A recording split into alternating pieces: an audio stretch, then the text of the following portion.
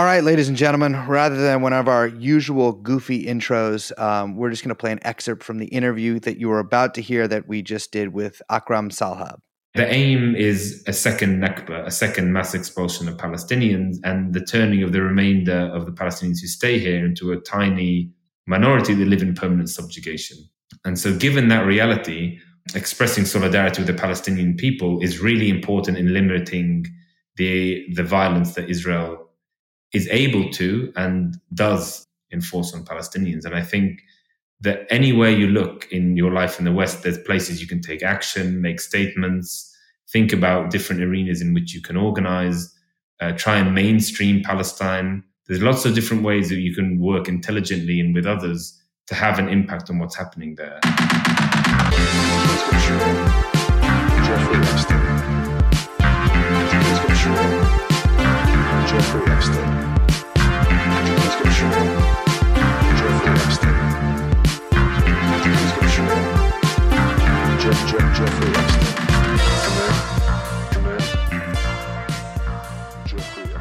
Hello, everyone. My name is Liz. My name is Brace, and we are, of course, joined by producer extraordinaire Young Chomsky, and the podcast is... It's True Anon. Hello. Hello.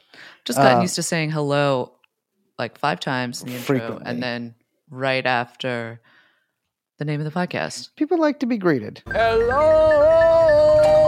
I think it's a nice thing People to like say. it when you hit them with a hello. Hello? No, we're not doing that. We're not doing Adele. Oh, I was doing Lionel Richie, actually. But But I think interesting, you were doing Adele. right there. Little gender swap. I think you were doing Adele. But, Little Lionel Richie.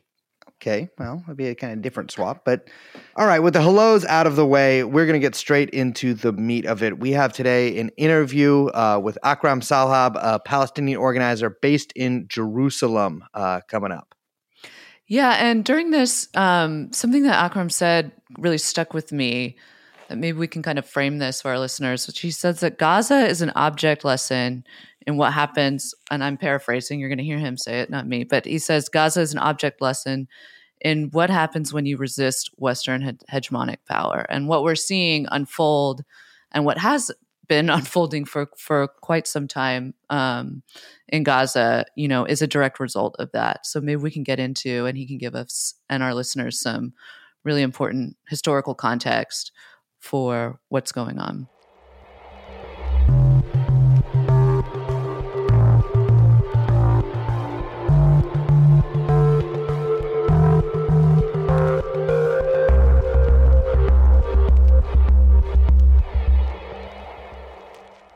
Ladies and gentlemen, welcome to the show. We have with us today Akram Salhab, a Palestinian organizer based in Jerusalem, joining us. Thank you very much for coming on the show. How you doing? I'm good, thanks, Brace. Thanks for having me. Thank you so much for joining us. So I think maybe before we get into get into some of the larger context about that's kind of shaping what's transpiring, maybe we can just start with some basics. I mean, we were talking yesterday, and I think that, for a lot of our audience in the West, they see a lot of, I guess I would say, contextless images of Gaza. But I think what would be helpful is if we could kind of talk about, what is Gaza and what does Gaza mean to the Palestinian people? Well, yeah, I think, the morning that I woke up on the 8th of October, I was reading a book by a Palestinian poet called Ma'in Bsesa, which is about Gaza in the 1940s, Gaza in the 1950s and the 60s, and how it really became the center of Palestinian identity formation. It was a site of considerable struggle, not least because 80% of people who live in Gaza are refugees. So in 1948, there was what Palestinians know as the Nakba, or the catastrophe, which was an ethnic cleansing of 522 Palestinian villages, towns, and cities, and over 750,000 Palestinians were forced from their homes. They were forced out in 2 main ways. Either they would the Israeli or Zionist militias would conquer a village. They would round up the people in that village and march them towards the nearest border. Or they would attack a village from three sides, leaving one side open towards the nearest border in order to induce flight in that direction. And if you look at a map of Palestine in 1948, the place where the many massacres took place appeared to be kind of strategically dotted around in different localities in order to spread fear amongst people in that area who heard stories of murder, rape, and various other atrocities. And one would the idea was, and this was written in Zionist policy at the time, was to induce flight towards the nearest border. So that took place throughout, obviously, historic Palestine, and then a lot of those people in the area around Gaza ended up in Gaza from the neighboring villages. So Gaza became a place, and is today a place where 80% of those people living there are refugees from villages and towns just the other side of the Gaza border. And I mean, reading Moeen Abseso's autobiography, which is available, actually it's been translated into English, but other works that he's written, as well as many others, you'll see that the conditions in those camps, and indeed in all Palestinian refugee camps, was atrocious. They had the second highest malnutrition rate in the world at the time. There were freezing winters, scorching hot summers, living in tents that eventually became transformed into more permanent structures with corrugated iron roofs. And they describe a hellish existence, living in refugee camps, waiting in queues for food from the United Nations Relief Work Agency, and being turned into a dependent and oppressed population. But Gaza became well known in the Palestinian psyche, understanding, as a real center of resistance from the early 1950s onwards, and it was occupied in the course of the tripartite British, French, and Israeli war. After the president Gamal Abdel Nasser of Egypt nationalized the Suez Canal, these three countries attacked, and in the course of that, Israel occupied Gaza for, I think, a period of 3 months. And many Palestinian writers talk about this, but they say that that period was very formative in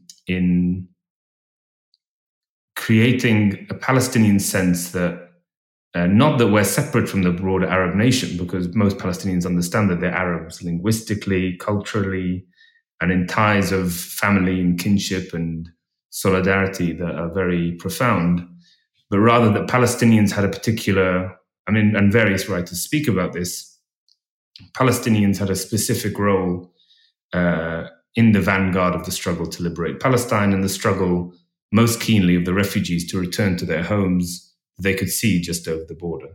And so Gaza in the 1950s had a very active communist movement. Moeen Abseso, the poet I mentioned, was in fact a member of the Communist Party.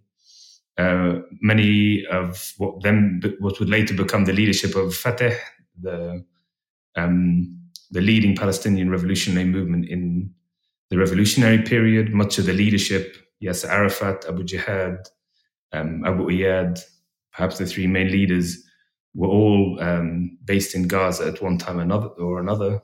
And so Gaza became associated not just with resistance to kind of Israeli occupation, but also resistance to all of these international schemes that were trying to resettle and resolve the Palestinian question in ways that maintained the unjust status quo. So we're now hearing about, during these massacres taking place in Gaza, about the death and destruction, and the death and destruction is being visited on Palestinians under bombardment today. We're now hearing about an attempt to expel Palestinians to the Sinai. This isn't new. This was a scheme that also existed in the 50s and that Palestinians resisted. After the Israeli withdrawal there was a UN peacekeeping force that ruled Gaza for a short period of time, but there were huge protests by Palestinians in Gaza refusing this, turning up and pulling down the UN flag, and a boy was martyred, pulling down the UN flag and raising the Palestinian Egyptian flag in its place. So Gaza became this hub, not just of resistance, but of a separate an understanding of the Palestinian specific role, because it was the first time the Palestinians had lived under occupation and had seen in the day-to-day their enemy up close. Yeah. Something you mentioned is that 80% of the people who live in Gaza are refugees. And the issue of refugees with the Palestinian question has been a huge one. And on obviously both the Palestinian side, as Palestinians have been expelled to Jordan, to Lebanon, to Egypt, and then in sort of these internal Bantustans, as you could call them, but these little enclaves of either occupied territory or basically all occupied territory. And something that's I think really striking about the situation in Gaza is that, like you mentioned, a lot of these people, their sort of ancestral villages or homes are within, a very short distance from Gaza, but movement and the ability to visit those villages is completely non-existent. And I think that people generally have some idea that like the Gaza Strip is this like area of land, kind of tucked away in the corner of the country between, basically on the border with Egypt and the sea. But it's also been called essentially the world's biggest open air prison. I mean, people can't leave there. I know that there's been some, issuance of work permits and things like that in recent years. But like for the most part, people in Gaza, I think the majority have never left Gaza, right? Yeah, I think there is some coming and going. More recently, as you said, that there's some work permits that have been issued. And there are some Palestinians who come, and we as Palestinians living in Jerusalem meet them in Jerusalem, coming to get healthcare if they need specialist treatment. And there's some students that come and go through the border with Egypt. And, I have a number of friends who have family who would, and, the Scottish First Minister, his wife's parents who are in Gaza now. One of them is Scottish, and her father is Palestinian from Gaza. So there is some coming and going, but I think the vast majority will never have had the opportunity to leave, and they will have been brought up in this situation, which, as you say, it's the largest open air prison in the world. Some people describe it as a concentration camp. It's the level of depravity of the Israeli regime and what it's attempted to do to the Palestinians in Gaza will go down in history as one of the most shocking and appalling crimes in history. And I think, part of it is we're hearing now about the explosion of a conflict in the Middle East, to use the euphemisms that are often employed in Western media. But when I speak to people in Gaza, or I hear from my friends, the things that I find just as shocking are the day-to-day reality of living in a situation like that. Like the potable water in Gaza is undrinkable. I remember many years ago, the UN did a report. They said that by 2020, Gaza would be unlivable. Well, that came and went. The sewage is being pumped into the sea. Because of the March of Return, thousands of people were mutilated. So people are everywhere missing a limb, walking around without legs and arms and God knows what else. Cancer rates are through the roof because of the collapsing infrastructure and the contaminated water and food. So I think the reality of life there before this latest horrific escalation and bombardment and what's being now described as a genocide by legal scholars is something that, is the context on which this latest round of fighting has taken place. But to really imagine what that's like is something that is very difficult, even for Palestinians who are not in Gaza, because you don't quite comprehend the profundity and the ways in which it, I get a sense, for example, when I see 3 young people who've come for cancer treatment from Gaza, and they have all these rare kinds of cancers that just don't appear in normal situations. The level of mental health, suicide rates, and unwellness is all very high as well. You mentioned the March of Return. I'm wondering if, for our listeners who aren't familiar with that event, if you can explain what happened and what transpired during that. Yes, so after the expulsion of 1948, the main concern for Palestinians who had been made refugees was to return to their lands.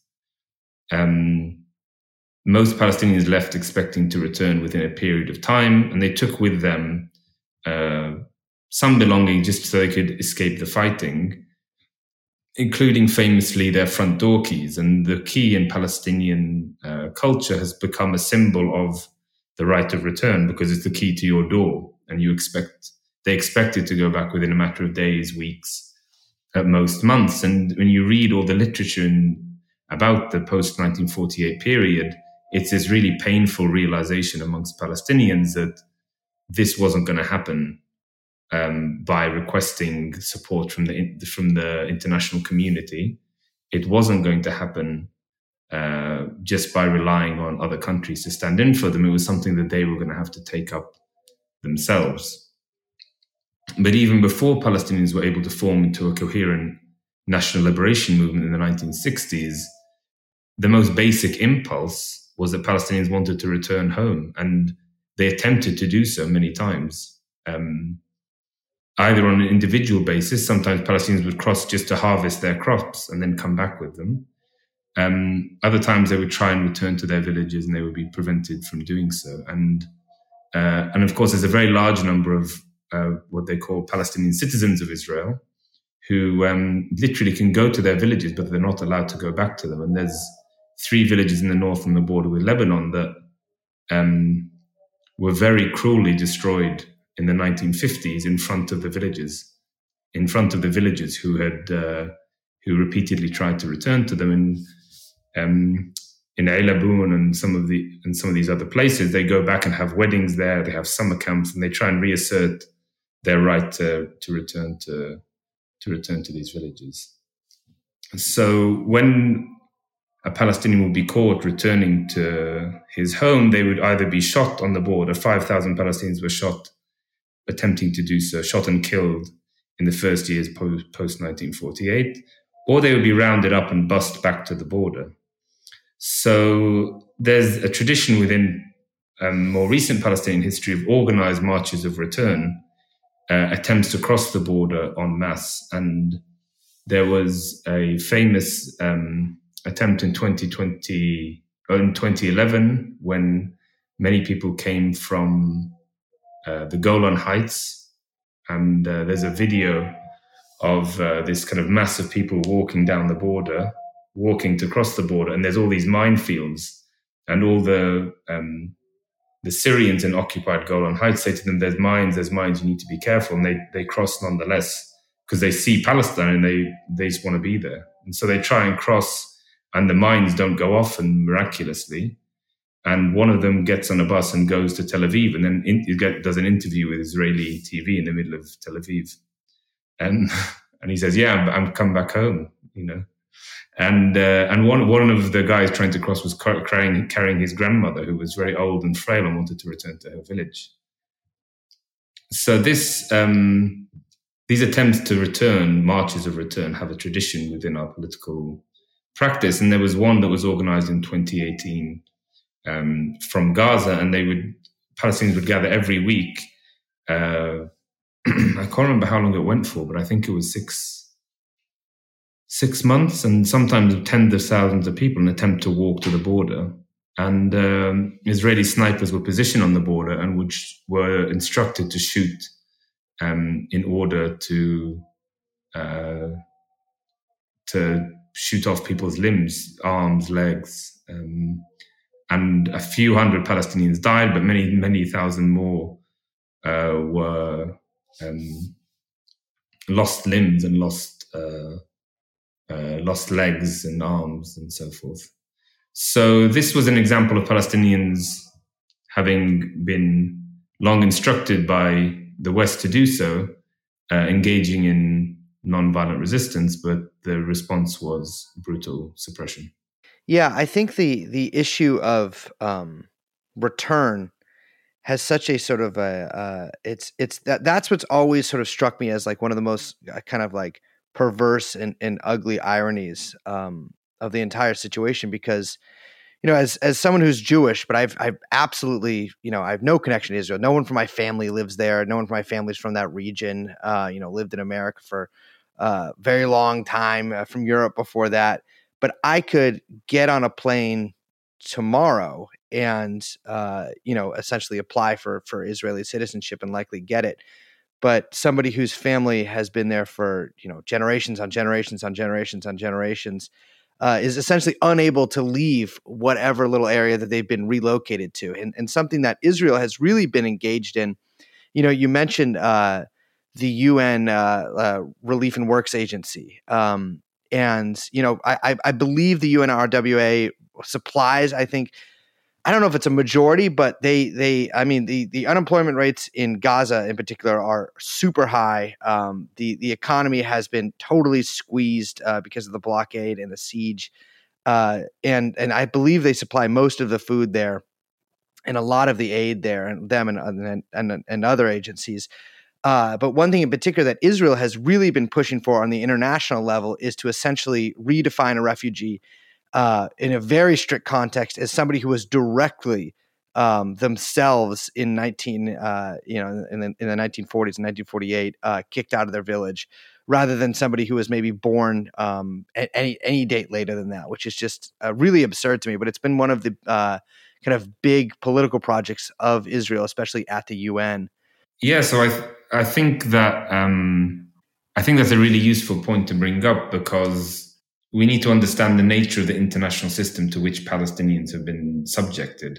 So after 1948, two agencies were set up to support Palestinians, and this is before the 1951 UN Convention on refugees, which established the UNHCR and the agency that dealt with refugees. But sometimes it's possible to set up specialist agencies. So for the Palestinians, there was UNRWA, the United Nations Relief Works Agency, and there was the UNCCP, the UN Conciliation Commission on Palestine.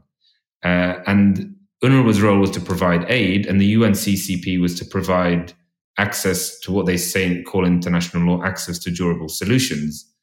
And a durable solution in international law for a refugee is that they have a voluntary choice. They are allowed to choose whether to return, be resettled in a third country, or rehabilitated where they are. And in all those cases, they're entitled to compensation for lost property, and even lost property if they've fled and their house has been destroyed and so forth. So, without going into too much detail, there are specific mechanisms within international law for dealing with cases of refugees and internally displaced persons. Now, what Israel has constantly tried to do is, as you say that Palestinians, unless they're directly forcibly expelled themselves, do not constitute refugees. And they've tried to draw a precedent in that in international law, which is not the case. All internally displaced persons are considered internally displaced persons across generations. And in many other cases in the world, that status remains until they have access to a durable solution, until they, as an individual, have a voluntary choice and can make a voluntary choice about where they want to go and what they want. And in the case of Palestinians, the choice of return has been completely denied to them. And that's what they've been struggling for that return. And lots of the struggles that took place amongst Palestinian refugees, I was talking about the one in Sinai as an example, but many others, was about resisting the attempt to forcibly resettle them. There's nothing per se wrong with being resettled somewhere if people agree to it. If they say, you know what, there's a solution which we all agree to voluntarily without coercion. But the forcible resettlement and many of the refugee campaigns and organizing was around preventing that permanent resettlement because people wanted to return to their homes. And, as an anecdote, I met a friend of mine who was from a village. As you can probably tell from my accent, I've spent a lot of time in England. My mum's English. And while I was living there, I met a friend whose grandmother was expelled from her village in Norfolk when they set up a British army base there during the Second World War. And they surrounded the village. They forced all the villagers out, and they allowed them to go back at Christmas and use the church or at weddings and so forth. So it's obviously a very different situation. It's not settler colonial. It's not with the same level of violence or anything like that. But what I found surprising was she just described how her grandmother felt about her village. She just said that her grandmother, this place meant everything to her, and she felt very attached to it too. So I think what's really, of the many ways in which Palestinians are dehumanized, this very normal human instinct to want to return to your home is treated like some bizarre, anomalous thing. There's these books written about the right of return as a war against the Israeli state, or something that has been forced upon Palestinians. And there's so much rhetoric and fake news around it and pressure that's been exerted over many years. But despite all of that, Palestinian young people still know the first thing you ask them is, what village are you from? What town are you from? They know the local accents, what people wear. So much has been passed down generation to generation because people refuse to forget. And that's really central, I think, to understanding everything about the Palestinian struggle for the past few decades. Yeah, I think the point you bring up about just the sheer amount of kind of noise, or it's almost like completely inverted logic that has been used, especially in the Western press, obviously, to normalize the occupation. And the kind of case that you bring up at the UN is just one of the ways in which the Israeli state has attempted to do that in a sort of like jurisprudence arena. But I think, like, for our listeners in the West, the sheer amount of propaganda that has been unleashed, I guess, has had such an effect of just sort of like turning these completely natural instincts for people everywhere to want to return home, or to have these connections to their home place, to their people, kind of back on the Palestinians, as if it was some sort of bizarre or foreign, or like even like backwards wrong thing, like backwards human instinct kind of. And I think that's just one of the ways in which the occupation has been normalized. But I'm wondering if you can speak to some of the other ways that has been kind of furthered, especially in the Western media. Yeah, I think, kind of just maybe I'm belaboring the point, but I think one really interesting example, which came to my mind the other day because of how extreme the situation in Palestine is becoming, is one of Wadi al-Hawarith, which was a place in the north of Palestine that in 1933 was subject to a mass expulsion of the peasants living there, and largely a Bedouin tribe. And they were expelled and went into surrounding cities and towns, and lots of Palestinians, seeing them kind of with nowhere to go, began to accelerate the understanding that what we were being subjected to and would be subjected to was a slow but then accelerating and eventually a flood by 1948 expulsion from our land. And if you read the story of Wadi al-Hawarith, you see that they were offered land somewhere else in Palestine, but they refused to go there because they were used to living where they were living in Wadi al-Hawarith, and they were used to growing what they were growing. So I'm just trying to emphasize the attachment to the land also came from the fact that they were peasants with an intimate understanding of what they grew and how they grew it and how they lived there and how they inhabited that space, which really strengthened that attachment to very specific places rather than just any old bit of land in Palestine. Anyway, maybe that's kind of not really answering your question, but I think the overall way you describe it is correct. There is an attempt to turn natural human instincts into some anomalous, bizarre, desires, Palestinians speak about what we want for ourselves in terms of liberation. And when the revolution began and grew in the 1960s, the slogan was liberation and return. And there was a rich debate about what that liberation was. There was a rich debate about the specificities of how we were to live together in this land, one state, a secular democratic state, a binational state. If you look through that history, you see a really incredible array of ideas about which dealt seriously with how we could come to a just resolution to the situation here. And none of that was, and all of that was rejected. And through all of that, we were told that those proposals were inciting to genocide, or the desire to live a life of safety and be able to protect yourself, including with weapons, was violent resistance that went that represented some bloodlust that went to the heart of some some Orientalist analysis of our psyche. So I think that in media terms, as someone who watches the Western media but also lives in Palestine and sees how people discuss and talks about things, the difference is stark. The way people inhabit the world, what they think about it, what they talk about, what we hope for, is completely misconstrued and misrepresented on every level.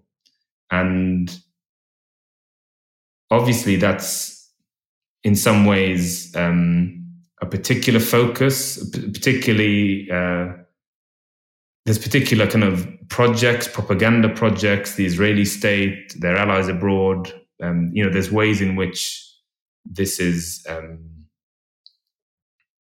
sort of particular to Palestinians, but there's lots of ways which is not particular to Palestinians. The image of the terrorist, the genocidal language they're now using about, I saw an image today of Palestinians being a cockroach being crushed by an Israeli boot. The human animals comment by the defense minister. I think all of this together just are all part of the same colonial and now increasingly genocidal language that's used in order to unleash unbridled violence against Palestinians. And they need to turn us into something which is less than human in order to do that. Yeah, I think that's a point worth sticking with too, particularly the one about violence. During the 1960s and 1970s, the Palestinian movement was sort of at the heart of the ongoing Arab revolution throughout the Arab states, which was fought against by the U.S., but also by a lot of the reactionary regimes in the region, and of course Israel.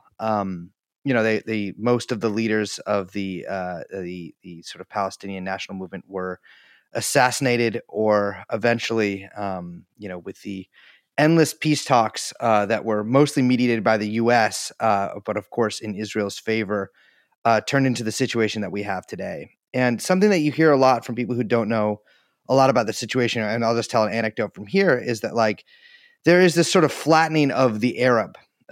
Whereas people will say there actually is no Palestinians, they're just Arabs. So why can't they live in Egypt? Why can't they live in Lebanon? Why can't they live in Jordan? I feel like you've sort of answered that already, even though I feel like a fairly should be an obvious point to anyone who thinks about it, but people's actual connections with the real physical land. But yeah, I mean, the situation that we have today, I mean, it really did not come out of a vacuum. And it seems like something that I've noticed just through every sort of cycle of violence that the Israeli state engages in. There's sort of this amnesia where the press and a lot of sort of the commenters on it will basically just act like the history of the region is the Palestinians acting up in one way or the other, and the Israelis having to reluctantly put down this this violent child, is sort of as the way they portray it. But the situation that has been erupting over the last week is not coming out of a vacuum. And I'd like to ask about what were some of the incidents that essentially led up to what's happening this week. You mentioned the March of Return, but there's also been, I know, an increasing settler, not only settlements, but settler violence against Palestinians and attacks on holy sites throughout Palestine. Could you tell us a little bit about that? Yeah, I think what I would say is that the defining feature of the political oppression that Palestinians suffer is this question of fragmentation. When people were expelled from their homes in 1948 and in 1967, and in virtually every single day since then, what Palestinians refer to as the ongoing Nakba, one of the effects that had was not only to expel people from their homes, was to fragment us geographically from one another, on all the borders and in refugee camps on the border states with Palestine or expelled further afield, and also to fragment us politically and to divide us up into lots of separate peoples. And what the revolution was able to do for a period of time was bring us together in a single national movement that was able to wage the struggle for liberation. But that fragmentation is really at the heart of so much of the way that the Israeli regime focuses on Palestinians. It allots different sets of rights to different people. If you're a Palestinian citizen of Israel in 1948 Palestine, you have a passport, but you still get land confiscated, but you're denied many other rights. If you're in the West Bank, you have a different ID card. If you're a Gaza, you have a different ID card. But also you're subjected to different forms of violence. They operate within the same aim, the maximum amount of land with the minimum number of Palestinians on that land, but they operate in slightly different ways. And I think what Gaza has intended to be since 2007, when Hamas took power after it was elected in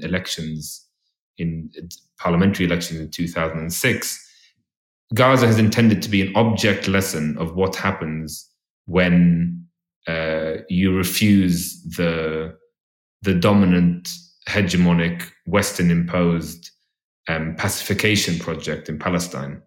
So, surrounding it, placing it under siege, and subjecting it to unbridled violence with no limit is a way of demonstrating to other Palestinians that this could be your fate. And I think what's been happening so Gaza's been in that situation really since 2007, and I've described some of the attempts that Palestinians there have made in order to break out of the prison that they've been placed in. But elsewhere in Palestine, you've seen lots of laws that have been passed. The nation-state law, which has been intended to say only the Jewish people can self-determine in this land. Palestinians, Arabs, anyone else cannot. You've seen a confiscation of land, which has been accelerating, forcing people into ever smaller parts of the West Bank. Jewish settlers have more or less ethnically cleansed all of the Jordan Valley as of the end of August. Near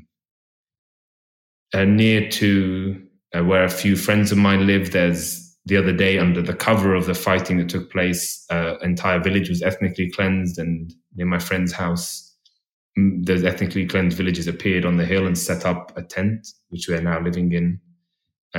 So you begin to see the space physically shrinking around you. And also, as you pass between places, between towns and villages, as settlers who gather. So, for example, if you go on certain roads, settlers might be there and may try and stop you. That happened the other day in the north of the West Bank. Settlers dressed as soldiers stopped a woman and her husband and their small child, and when the car slowed down, they shot her dead and injured the child, and they managed to drive away, but her life could not be saved. So this increase in settler violence all over Palestine, and with growing impunity, and all of this reflected in the fact that the niceties, the pretense of being a liberal democracy has completely been shorn. And that's what we see in the disagreements between the different parties in Israel, which is really a difference between kind of the transferists who believe that there should be a second Nakba immediately, And that argument is growing in strength, especially after recent events. And the apartheidists who believe that they can continue with this sort of apartheid regime and warehousing of Palestinians into different areas, but they don't have to bring about this transfer straight away. So that's the background context, I guess.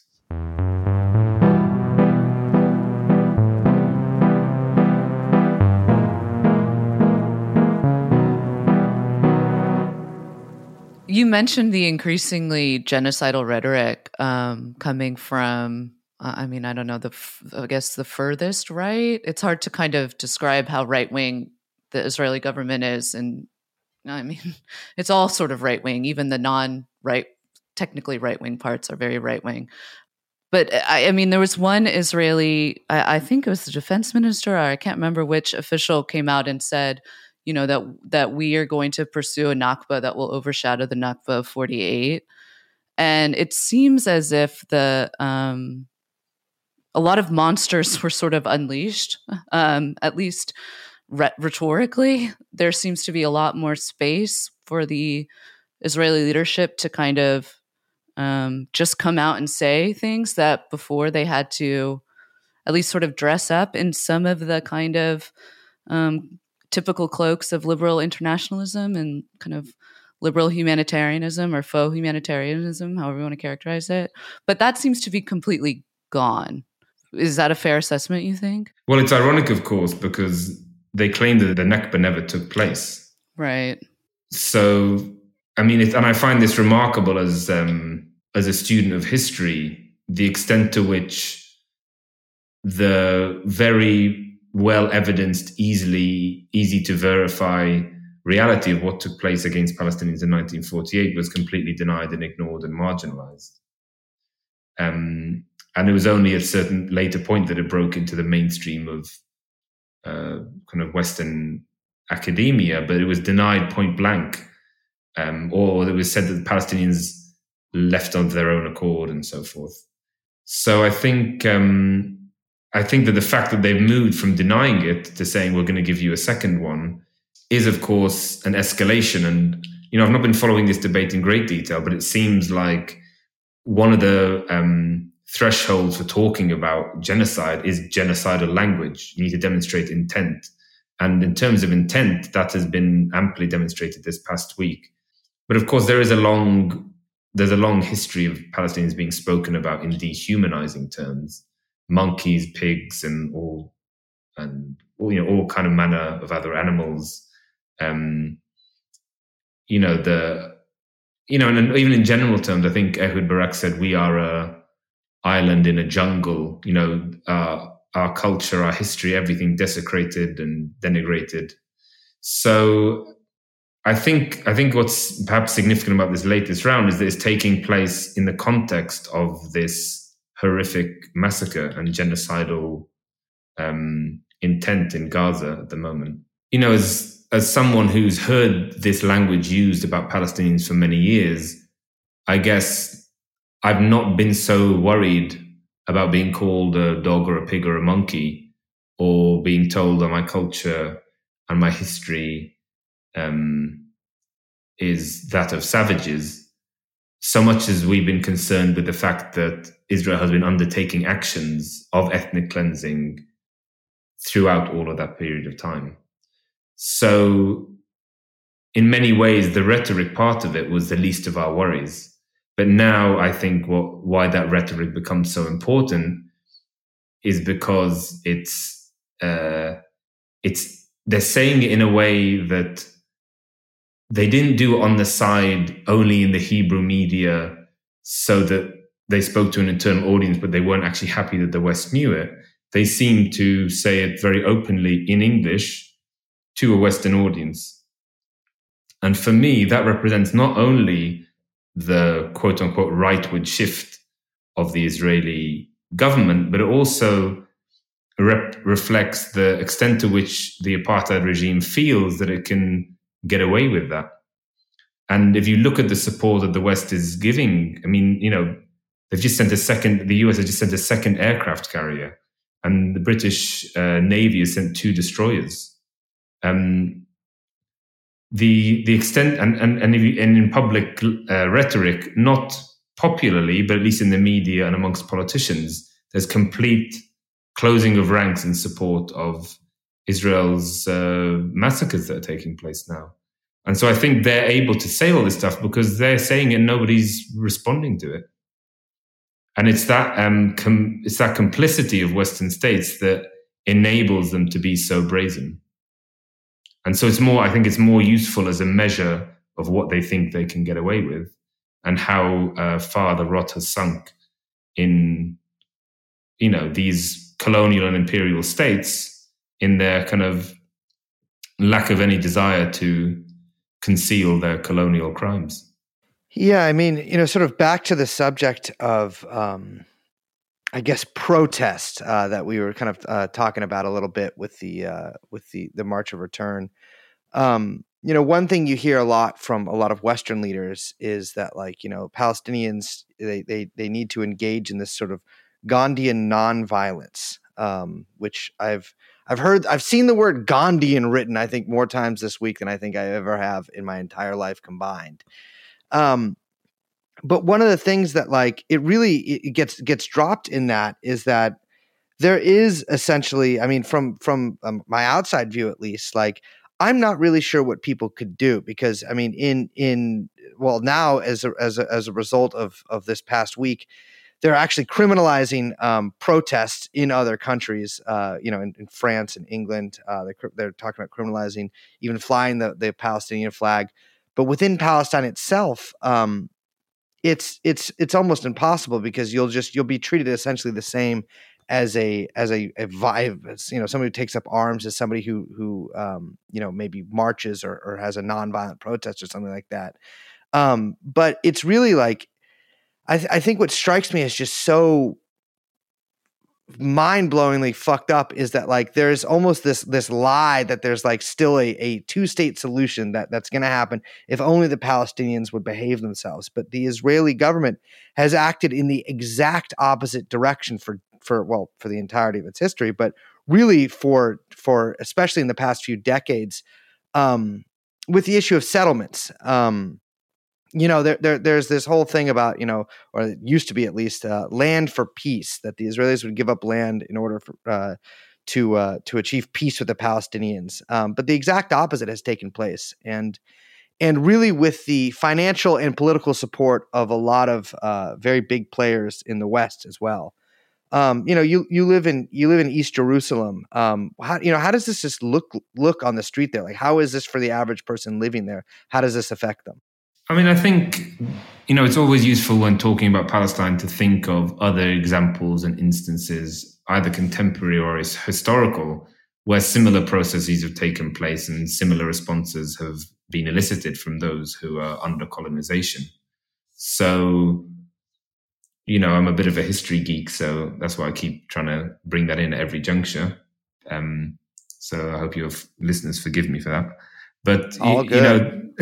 This is something that's happened. And I remember when I was reading about the Haitian Revolution, and there was a French commissioner who came, and when he was sent back to France against his will, the last thing he told the slaves was, anyone who comes to take your weapons from you, they mean to take away your freedom.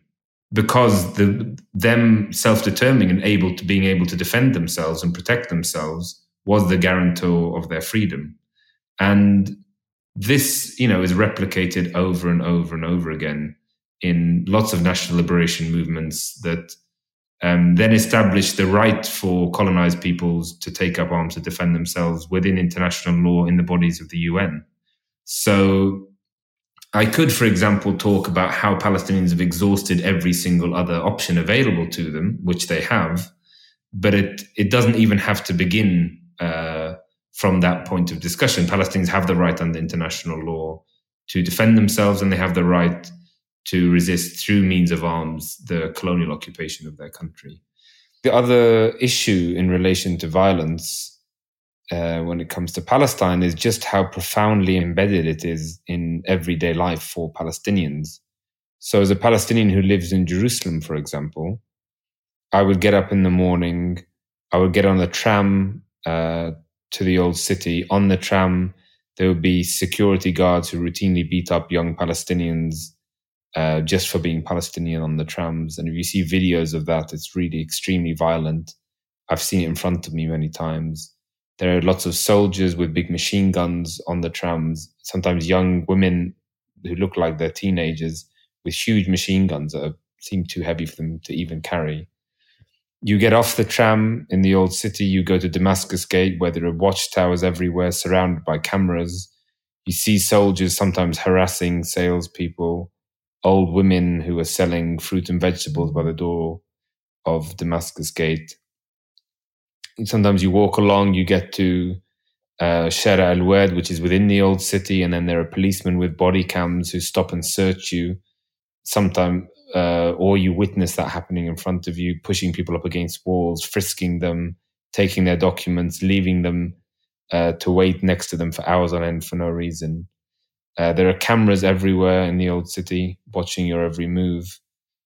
Then you might go to the barber's shop like I did today, where I heard about a settler attack, and the discussion is about what roads to avoid and where we should or where we shouldn't go.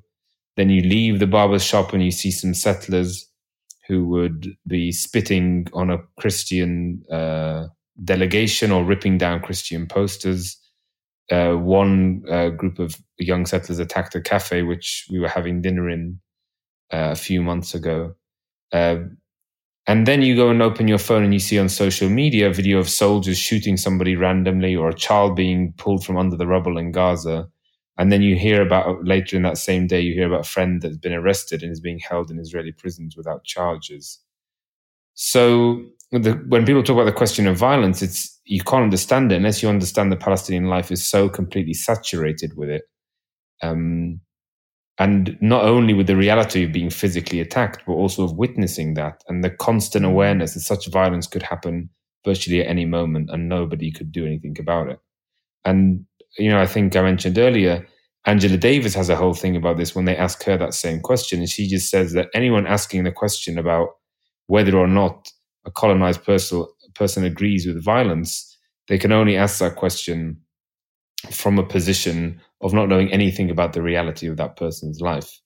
And I think that's why when we approach this question, it has to be understood that it's not that Palestinians are living in a normal situation. They're living in this extremely abnormal situation in which violence is inherent, alongside this broader question of the use of violence in anti-colonial struggle.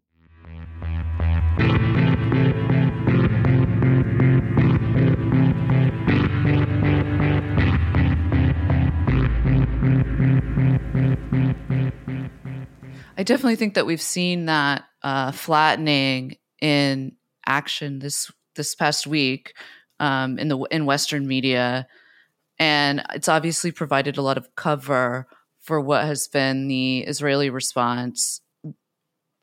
Where we're at now, I mean, we don't do a daily news show, and that's not the purpose of this, of this program or whatever. But as we're looking towards the next week, the next couple of weeks, I mean, how does the situation look to be unfolding? I mean, that's such a broad and kind of terrible question to ask, but what is your sense of how the next coming weeks are going to look? Yeah, I think what will determine the outcome of the next few weeks is really something that depends on how people can stand in solidarity with Palestine and how much we can mobilize to place pressure on the Israeli regime. And, there's lots of we ask political analysts how they see things unfolding, and there's lots of guesses about what will happen. It looks like there will be a ground invasion into the northern part of Gaza. It looks like there's an attempt to expel Palestinians from the entirety of Gaza into Sinai. Most Palestinians do not want to go because they understand that when you flee Israeli violence, that your refugee, your status as a refugee is not temporary. It will just be forced further and further away from Palestine in even worse conditions in the Sinai desert. And there's a question, of course, about whether there will a northern front will open and what kind of engagement there will be from other potential parties to the conflict. But the other factor, and at moments like this, it becomes very crucial, is that Israel, in undertaking these crimes, is constantly measuring how much they can get away with. So there was in a news item on Channel 12 of Israeli Channel 12, where they were showing the demonstrations happening all around the world and seeing that public opinion in the West and elsewhere was turning against them. And that was something that they began to say, okay, well, there's going to be a kickback and there's going to be pressure on us. So we need to try and get as much murdering done as quickly as we can. And if you remember in 2008 and 2009, that's precisely what they did before Obama came into office. They bombed Gaza right up until his inauguration as a way of saying, see, we can do whatever we like, but like we're in control by letting you have your inauguration without the bombing unfolding in the background. So there's constantly this measuring of how much they can get away with and where the solidarity and pressure is on them is at. And I think that's where your listeners and anyone can be doing something about it. And the reality is that Israel is a creation of the West, that it exists because of Western material, military support, and that penetrates into lots of different elements of everyday life that people in workplaces will experience. And, you know, one of the calls that has come out from Palestinian trade unions, for example, is saying that we need to stop manufacturing arms and delivering arms. We need to make sure that if a ban won't be brought in on a government level, which seems very unlikely somewhere like the US, which provides Israel with, I think, more than 80% of its weapons, then that can be brought in popularly and people can take action on all kinds of different levels, particularly in trade unions, to say that we're not going to give you the means by which to commit your massacres. So that's all to say that it really depends on what is done in the next few weeks will be measured minute by minute by the Israeli regime. Yeah, I think that it's important for us to kind of just reiterate what you just said or hone in on that. I think after, I'll just speak for a lot of people in America, I think, and especially in the left in America, there's a sort of disillusionment in terms of protest or calls to action or how to kind of, where and how to best show support or, line up in solidarity, particularly with, international causes and in the sense that the Palestinian cause. And I think that the sort of window that you're speaking to that we're sort of all working in is really key for people to understand, because there really is a kind of short window of opportunity here in which the West can make it so basically a PR nightmare for Israel to act with further impunity. The stronger and stronger the response out of the West is. And so I think kind of people can understand the sort of urgent moment that we're kind of working in that sense. Do you think that's fair to say? Yeah, I think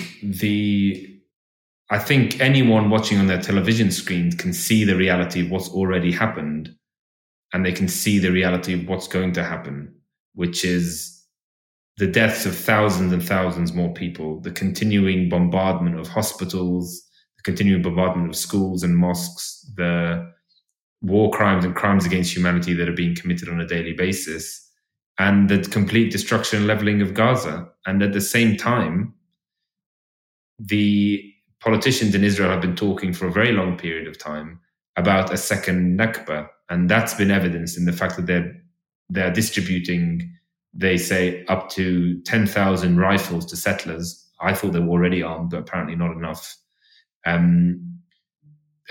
Closing of roads between Palestinian towns and villages. They've ethnically cleansed 2 villages since the fighting began last week. 50 Palestinians have been killed in violence in the West Bank. So I think what's happening in Gaza will also be reflected as a wider Israeli policy directed now at Gaza and slowly and increasingly at other areas if they achieve their diabolic objectives there. The aim is a second Nakba, a second mass expulsion of Palestinians, and the turning of the remainder of the Palestinians who stay here into a tiny, deracinated, oppressed minority that live in permanent subjugation. And so given that reality, expressing solidarity with the Palestinian people is really important in limiting the violence that Israel is able to and does enforce on Palestinians. And I think that anywhere you look in your life in the West, there's places you can take action, make statements, think about different arenas in which you can organize, try and mainstream Palestine. There's often this attempt, as we've been talking about, to dehumanize it and push it to one side. There's ways to talk about it that bring it within anti-colonial history, within familiar understandings of struggles for freedom and for justice. But also, I was talking before about trade unionists. I could talk about academics and the role that academic institutions have. There's lots of different ways that you can work intelligently and with others to have an impact on what's happening there. And, there have been lots of attempts and lots of work done in the past. And it's possible to build on that. And everything people do can be translated immediately in terms of lives, and in terms of putting the brakes on this immediate violence. So I think that if there's one message anyone should take away today, it's that given where you are in the world, it's particularly important that people in the US think about how they can contribute to Palestinian liberation. Well, Akram, we really appreciate you joining us here today, and stay safe. Thank you very much.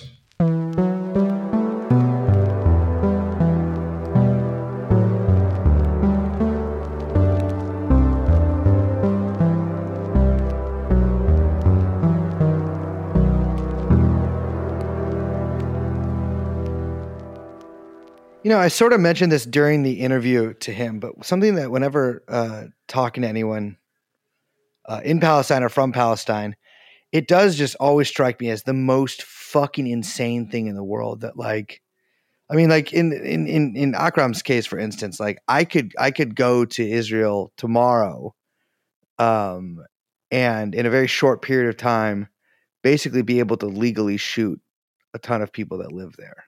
Or to dispossess them of their house or anything like that, and like have full, complete rights to vote or to work or anything like that.